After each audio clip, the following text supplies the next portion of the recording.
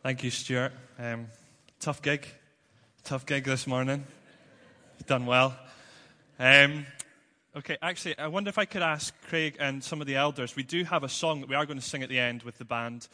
We do have some sheet music, so if some of the elders are here, if we could just hand that out, and if you could share it, just one between two, that would be great. And if one of you can make sure you go upstairs and don't neglect the people sitting up at the top there. If you've got a Bible, all we need is the Bible. So if you've got a Bible, open it to page 1174. We're going to be looking at Ephesians chapter 2 this morning.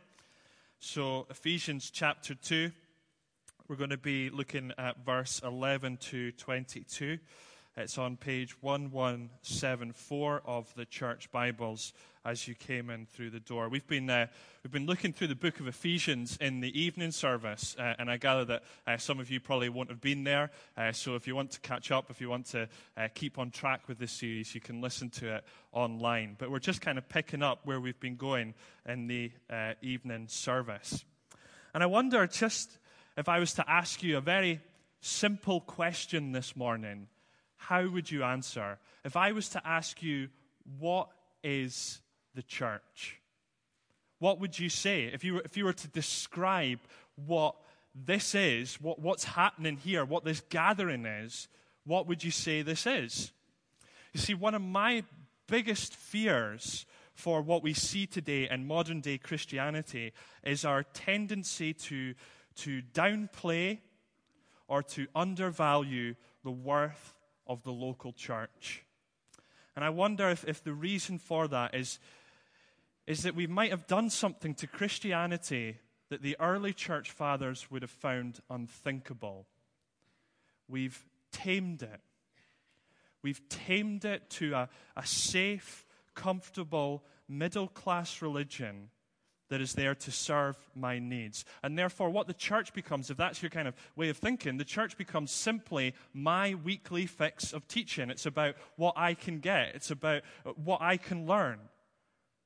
And maybe we're starting to lose sight of just how amazing this is. Now, sometimes it's easy to lose sight of that when you've got glitches and stuff happening, gremlins all over the place. I don't know if you've ever read C.S. Lewis' book, The Screwtape Letters. It's a book of a kind of senior devil. He's writing to a junior devil, and they're talking about how to tempt Christians. And one of the ways that this senior devil, Screwtape, tries to get the Christian that he is tempting to undervalue the church is to get him to focus only on the outward appearance of what he sees on a Sunday. Get him to focus on the brick walls and the stained glass window or the glitches in the system. But don't let him see the church for what it really is, as this great army with its banners flying in the wind. And so this morning, I want us to see who we are together as the church. Now, I don't want us to see it. Paul wants us to see it from Ephesians chapter 2. That is the aim of what we're looking at. Who is the church? What is the church? Now, before we dive in, let's just give ourselves a bit of context. I know some of you haven't been here in the evening service. The original recipients of this letter were a small church, a church plant in this great big city, the city of Ephesus. And this church was in the shadow of two great cultural superpowers, the mighty Roman Empire and the worship of the Greek goddess Artemis. So right in the middle of Ephesus, just like the Law Hill in the middle of Dundee, there was a huge hill with a temple on top of it that was dedicated to the worship of Artemis. Everyone worshipped Artemis in Ephesus. In fact, in Acts 19, if you read about how this church started, you'll see that the first converts, the first members of this church, were people that were involved in worship of Artemis and all sorts of weird occult and spiritual practices. But now they are part of the church of Jesus. Now they are not going with the throngs. Now they are on the periphery of society, the small, weak church. Not only that, they're a church that is facing increasing conflict. And so Paul writes this letter to encourage these Christians. And he writes this letter to remind them of who they are. I said in the first week we looked in Ephesians, the Church of Jesus is kind of like the TARDIS in Doctor Who. Outwardly, it just looks pretty ordinary. But if you were to open the doors, if you were to see what's going on behind the scenes that has brought us together, there's this great cosmic power at work in the church. And in chapter 2, Paul has been trying to explain to us what that power is. What does that look like? And we said a couple of weeks ago that the power of the church is seen fundamentally in that it accomplishes God's plan, which is to bring everything in unity under Jesus. So in chapter 2, verse 1 to 10, we get the kind of vertical access of what that looks like. How God unites us to Christ, how God saves us by grace and makes us his children. And here now in chapter 2, 11 to 22, we'll see that the power of the church is evident in how God unites us to each other. There is to be a radical, unmatched unity that is evident in the church of Jesus. So here's what I want to do this morning. For those of you that are here maybe for the first time, or maybe you're interested or you're investigating Christianity, I want us to see from this text why the truth of what Jesus has done creates the most inclusive yet diverse society on earth. And I hope you'll become part of it. And for those of us here that are Christians, maybe we do feel like the Ephesians. Maybe we feel weak and peripheral. Maybe we're facing conflict.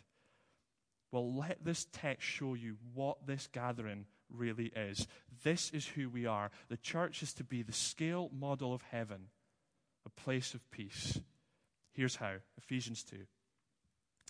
Paul writes, verse 11, "Therefore remember that formerly you who were Gentiles by birth and called uncircumcised by those who call themselves the circumcision, that done in the body by the hands of men, remember that at that time you were separate from Christ, excluded from the citizenship in Israel, and foreigners to the covenants of the promise, without hope and without God in the world.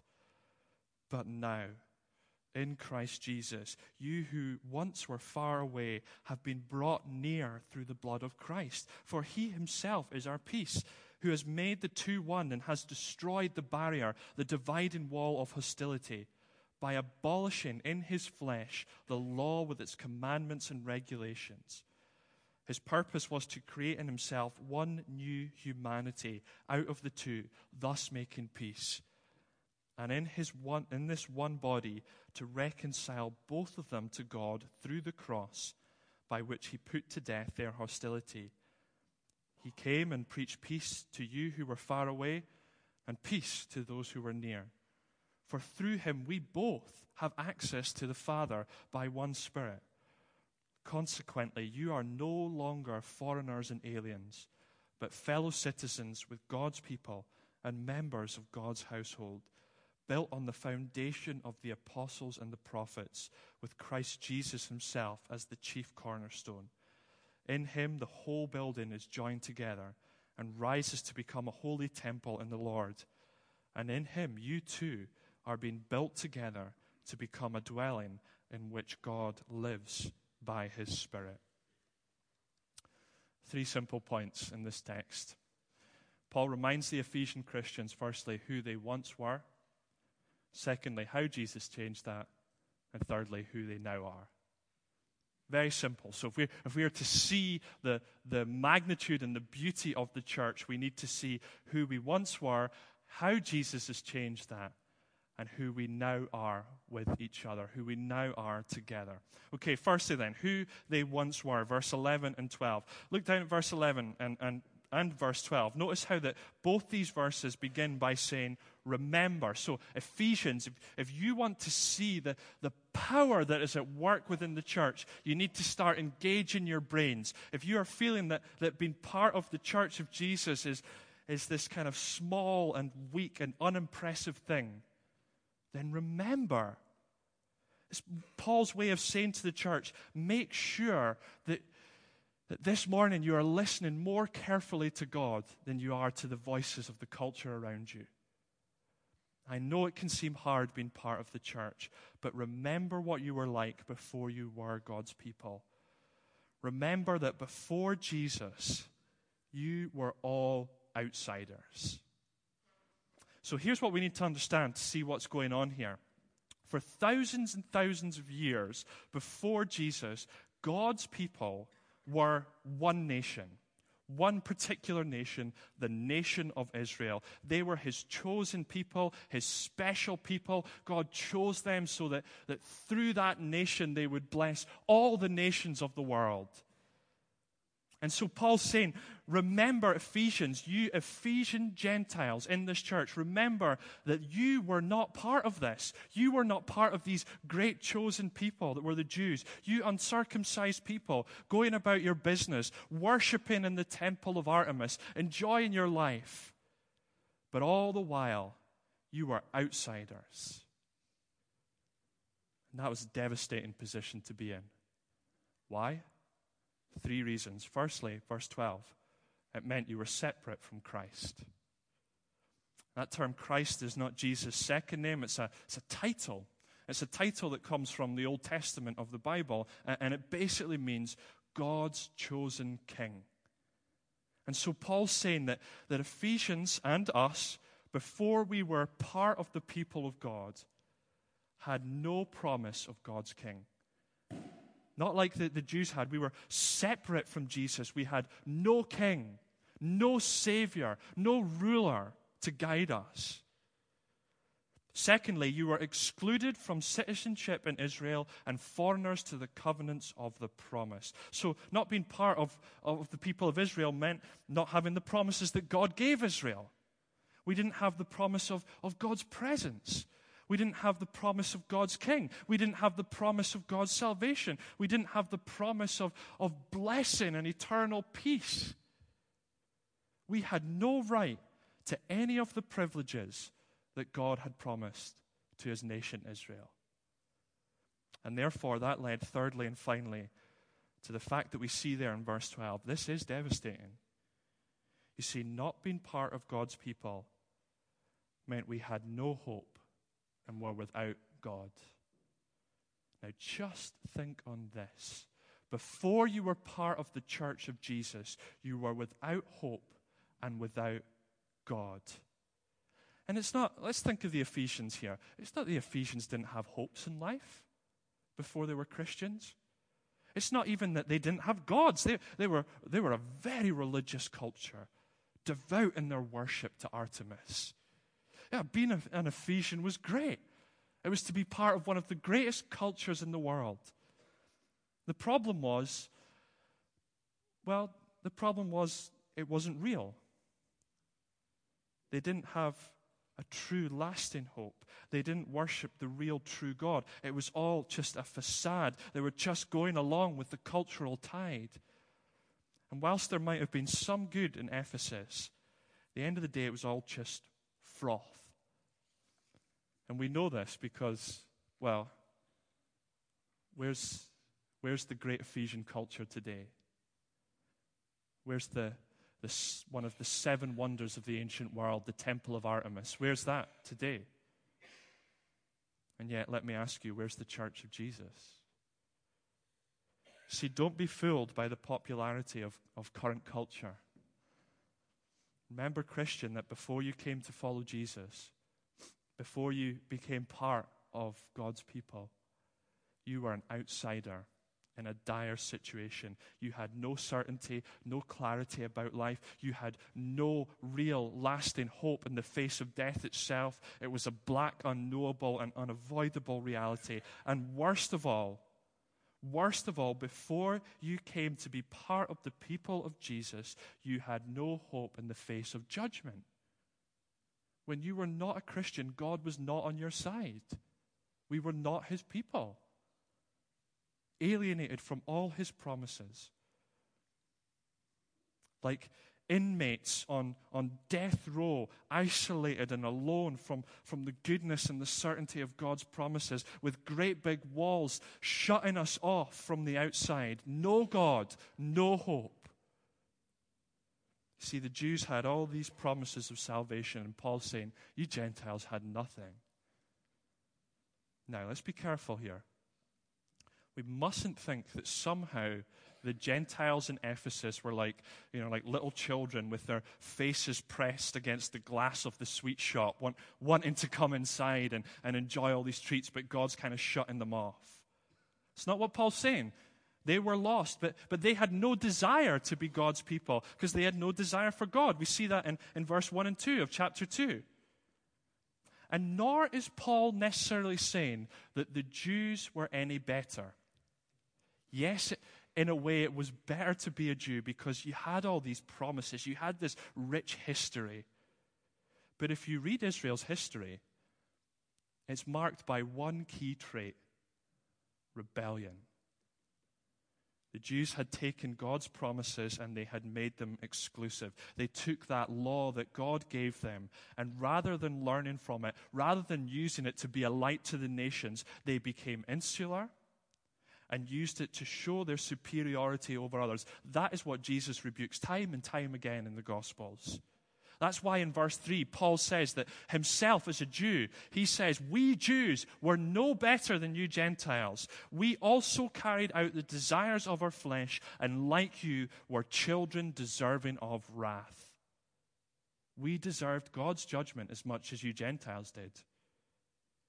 And so what we have, just in these two verses, it's almost symptomatic of the world that we live in. We have this broken, fractured world, these divisions between peoples, and even the special rights of Israel had been abused to create a more divisive society, to create more hostility. But, verse 13, everything changes with the one word. Jesus changes all of that. Jesus does what no politician or no member of the UN has ever done or will ever be able to do. Jesus can take two groups that were hostile to each other and bring them together as one. How does he do that? Second point, how Jesus changes that. Verse 14, but now, in Christ Jesus, you who once were far away have been brought near by the blood of Christ, for he himself is our peace, who has made the two groups one and has destroyed the barrier, the dividing wall of hostility, by setting aside in his flesh the law with its commandments and regulations. His purpose was to create in himself one new humanity out of the two, thus making peace. See what these verses are saying? Jesus has taken the Jews, the chosen people of God, who had wrongly excluded people through their use of the law, on one hand, and he's taken the Gentiles, which is, a Gentile is just a term for everyone who's not a Jew, so that's us, most of us, I imagine. He has taken these two groups and who has brought them together to make one new group. In fact, so profoundly different is this new group of people that Paul calls it the new humanity of God. So you see, it's not that the Jews had it right and the Gentiles were somehow grafted into them. It's not, they're both far from God. We see that in verse 16. They're both far. They both need to be brought together into something new. There is not a separate covenant for the Jews and for the church. There is now no Jew or Gentile. There is the church.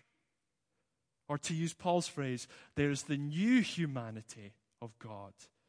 And that was God's plan from the beginning of time, that everything should be united under Christ. The failure of Israel and the exclusion of the Gentiles was part of God's purpose so that we could see the necessity of Christ. You can see just the focus in these verses is Christ, isn't it? Christ himself, Christ himself, Christ himself. So how did Jesus do it? How does Jesus take two hostile groups that have been alienated for centuries? How does he bring them together as one new humanity? Answer, the cross. The cross of Jesus unleashes an unparalleled power of peace that doesn't just reconcile two people, but it brings them together as one. Verse 16 states it clearly. It's the cross that does this. Verse 13, we have been brought near to Jesus by his blood, by his death on the cross. How did that work? Well, verse 14, he destroyed the wall of hostility that has existed between Jew and Gentile by abolishing in his flesh the law. That law that had been used to exclude the Gentiles has been set aside. You see, the law of God in the Old Testament, it was a good thing that was designed to do two things, really. Firstly, it was there to show us a standard that we were to strive for. Israel was to strive for the standard that the law set, showed God's holiness. But secondly, it was there to show us how sinful we were and the fact that we could never achieve that standard. So the law shows us perfection, but it also shows us that we need condemnation. And Jesus sets that aside. He abolishes it by fulfilling it. So the perfect standards of the law, he lives in his perfect life. He is what the law looks like in a person. And the condemnation that the law declares that we need, he takes on himself as he dies on the cross. Jesus' death on the cross is him taking our punishment for all the laws of God that we have broken, whether conscious or subconsciously. Now, do you see how that breaks down barriers?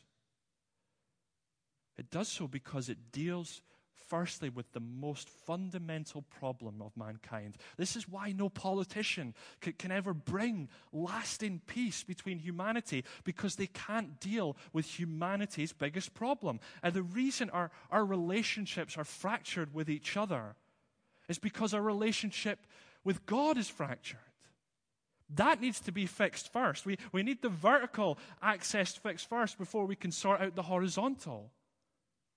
And Jesus fixes that relationship. Verse 16, both the Jew and the Gentile need to be reconciled to God. We both need to be reconciled. And the cross was where that reconciliation happened. Jesus takes all that is wrong with us. He suffers our punishment, and we get all that is right with him. He is treated, to use the language of Ephesians 2, he is treated like an object of wrath so that we could be children of God, so that we could be at peace with our Maker. And that radically shapes and alters how we view each other. Think about it. We're all breakers of God's law. Therefore, we are all equally deserving of God's judgment. We are equally saved from that judgment on the same basis. It's Jesus, it's Christ alone. It's not about us. We can't have superiority over anyone because we've done nothing. Christ has done it all. Jew, Gentile, Ephesian, Dundonian, religious person, drug addict, churchgoer, prostitute, charity worker, mafia hitman. It doesn't matter. We are all equally deserving of judgment, equally sinners. But if you come to Jesus, equally saints. You are not better than any other Christian. You come to Jesus 2 minutes ago, or if you've come to Jesus 50 years ago, equally a saint. Whether, verse 17, whether we were far off, that is, whether we were just living a lifestyle that was 1,000,000 miles away from God, or whether we were nearby, we'd grown up our whole life in the church, peace has been preached to both. We are all equally invited to be reconciled back to our Maker, just as forgiven, just as precious, just as loved as anyone else, no matter what your background is, because the basis of our peace is not our devotion or our long-serving or how good a person we've been. That counts for nothing in terms of peace with God. The basis of our peace is Christ. What does Paul call him? Christ who brings us peace? No, Christ, our peace. We become equally adopted into the same family together. Therefore, verse 18, we have the same Savior through whom we both have unhindered access to the same Father by the same Spirit. We together are the new humanity of God. Do you realize that? Think about that question. What is the church? Would we have said the new humanity of God? God is recreating the human race as it ought to be through the church of Jesus. Now that's staggering. Oh, we're not perfect. Don't mishear this. We are not perfect. We're all messed up, equally messed up sinners here in this building. We really are. We desperately need His forgiveness every day because we muck up all the time. But this is who we are meant to be with each other. Wonderfully united on the unchangeable truths of the gospel of peace, and yet still different. You know, we all have a tendency to create walls that shut others out and that make us feel slightly better than them. Everyone does it, whether it be through race or nationality, or whether it be through our political allegiances or the way that we think. And our culture's solution to that problem is to try and merge people into this kind of homogenized gray blob where everyone is forced to think the same.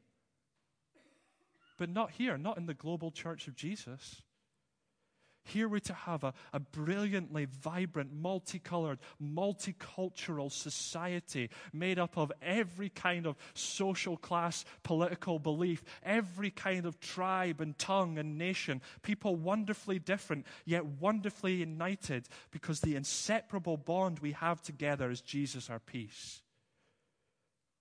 And so do you realize that if you are here this morning as a Christian in this church, you have more in common with the people sitting beside you than you do with your closest family member or friend who doesn't follow Jesus? That's what I love about the church. You know, I'm a bit odd. That's why, if you're odd, you're very welcome here. I'm big into my heavy metal music. When I was growing up, I was big into it. I still am. And I found that when I was growing up, I kind of gravitated towards people who shared my interest in the great yet immensely underappreciated art form that is heavy metal. And therefore, all my friends at school, we were all metalheads. They all had long hair. I used to have long hair, believe it or not. We all kind of looked the same. It was quite funny because we all thought we were rebelling against the trends of society, and yet if you went to any heavy metal festival, everyone looks the same. Here's the thing. For 6 years, I worked in a very posh, upper-middle-class church in Edinburgh. I worked with people who wore chinos and ate hummus and listened to Radio 4. That is not the kind of people naturally I would have gravitated to or would have hung out with at school. But let me tell you, I had more in common with those people than I did with my closest friends. They were my brothers and my sisters in Christ. The people in our study group or on the plant that we're doing in Charleston, they'll be radically different, I imagine, to my brothers and sisters in Edinburgh. But we're the same. The woman from Africa worshiping Jesus with her tambourine and the man from Lewis worshiping Jesus with his a cappella psalm singing have more in common than the closest family or friends. So let me ask you here, members, people who are Christians and part of this church, how do you view these people who sit next to you? Do you not really think about them? Have you found yourselves harboring a real dislike because someone in the church family has really annoyed you? Have you maybe been subtly gossiping about others in the church? Have you said something about some of them that was perhaps unhelpful? Have you been encouraging people in St. Peter's? Are there people here who maybe you would just roll your eyes at? People that you look down on because they're not the same as you. They don't have the same gifts as you. They don't think like you. Or do we just treat people with indifference? Is the church just simply a weekly fix of teaching? If it is, that's a huge problem. That's so at odds with the gospel. Jesus didn't just die to reconcile you to God. He died to reconcile us to each other. And the moment we undervalue this church and the people in this church, we undervalue Christ and the gospel of peace. Remember, Jesus said to his disciples, this is how the world will know that you are my disciples, by the love that you have for one another. We need to see who we are together in Christ. That's the third, much briefer, final point, who we now are. Look at verse 19. Consequently, you are no longer foreigners and strangers. So if you're a member of this church, if you're part of the church of Jesus, you're not an outsider. You have a great big family here. You have no reason to be alone. You are part of this great global movement. You are part of this local church family. You are not a foreigner. You are not a stranger. Rather, now you are part of something incredible. And in verses 19 to 22, Paul describes the church. You can see it's like a construction metaphor. And what he's saying is that the church of Jesus is the new temple of God. Now, that is staggering. That's why Christians didn't have temples in the ancient world. Everyone in Ephesus thought they were weird. Where's your temple? We are the temple. And this temple is infinitely more glorious and more real than the temple that stood in the middle of Ephesus, that seventh wonder of the ancient world. It's even more glorious than the temple that was in Jerusalem. That temple in Jerusalem was just a shadow of what's happening here. What does that mean? What does it mean to be God's temple? Briefly, three things. Firstly, it means we are united together as one in God's household. We see that there in verse 19. So anyone who follows Jesus is my brother and sister. We have the same great heavenly Father. We are adopted into the same great family. We affirm the differences in people, but embrace the unity that we have in Jesus. And therefore, we must treat each other like family, not with dislike, not with indifference, but with affection and service and unconditional kindness. We give time to our families, don't we? Well, this is your real family. Secondly, it means that we are built together on the foundation of the apostles and the prophets with Christ as our cornerstone. So the roots of our relationship with God and the roots of our relationships with one another is built upon the Bible. The testimony of the prophets, the Old Testament. The testimony of the apostles, the New Testament. You can't be part of the new humanity of God, of the church of Jesus, if the foundation is not the Word of God. If there's no Bible, there's no church. We obey God's word.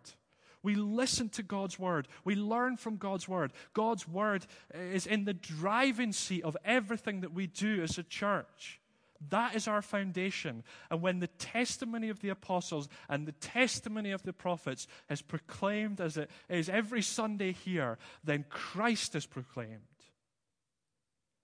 And any church that claims to be inclusive and yet denies the Bible as the Word of God or fails to teach the Bible is fraudulent.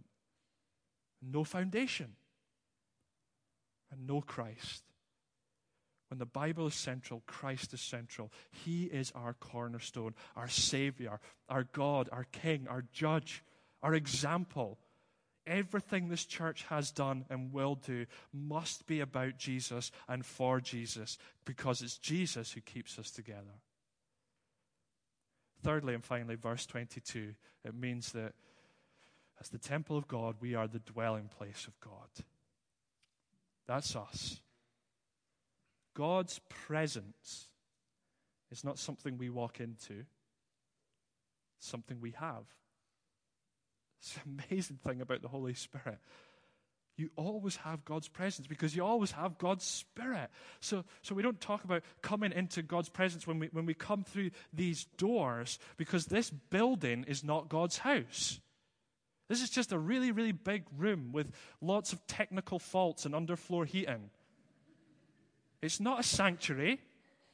It's just bricks and mortar. This room is not special, but the people sitting next to you are special. Together we are built together as the temple. Together we are God's house. This organically growing construction where we all have unhindered access to God by His Holy Spirit. It's an amazing thing. We don't have a priest in this temple because Jesus is our high priest. We don't need a sacrifice because Jesus is our sacrifice once for all. So, my brothers and sisters, never undervalue the church. Never undervalue what's going on here, even with glitches and stuff. Never undervalue what's happening with these people round about you. Not just on a Sunday, but every day of the week. Praise God that they're not like you. Serve one another, care for one another, build each other up. Give your life to these people because Jesus died to bring not only us to Him, but to bring us together. Let's pray. Father, we want to just give thanks for the church of Jesus. Thank you, risen Lord Jesus, that you have, first of all, united us to you. Thank you that we were once dead in sin, but we have been made alive in Christ. It is by grace that we have been saved, not by works, so that we cannot boast. Thank you, Jesus, that your death has brought peace between us and our Father. Thank you that it's achieved such a radical peace. And help us, Father, to see that the death of Jesus has achieved not just peace with you, but peace with one another. Father, help us to see what the church is. That we are the new humanity of God. Humanity being recreated as it ought to be. Lord, we know we are not there yet. We know that we muck up. We know that we treat people wrongly, even people of the church, and we shouldn't do that. So we ask for your forgiveness. We ask for your help, not to become united, but to see that we already are united. We ask for your help, Holy Spirit, to live as we ought to be, to live as who we really are in Christ Jesus. We ask that we would serve and care for one another. We would sacrifice our time, our money, whatever it is, to help each other in this church. We pray that this would be a community of peace and reconciliation, love and compassion, so much so that people will walk in and know that we are disciples of Jesus because of how we treat each other. We pray this in the name of Jesus. Amen. Well, we're going to have a go at singing a song. I think you should hopefully all have a sheet with the words, what we're going to be singing. Sorry. Take up the offering as well. Okay. And during this song, we're also going to take up an offering, which is money that we use for gospel work, both here and further afield. So the deacons will go round with the offering. We'll sing, "Come People of the Risen King." So let's stand and sing, and then please remain standing for the closing prayer.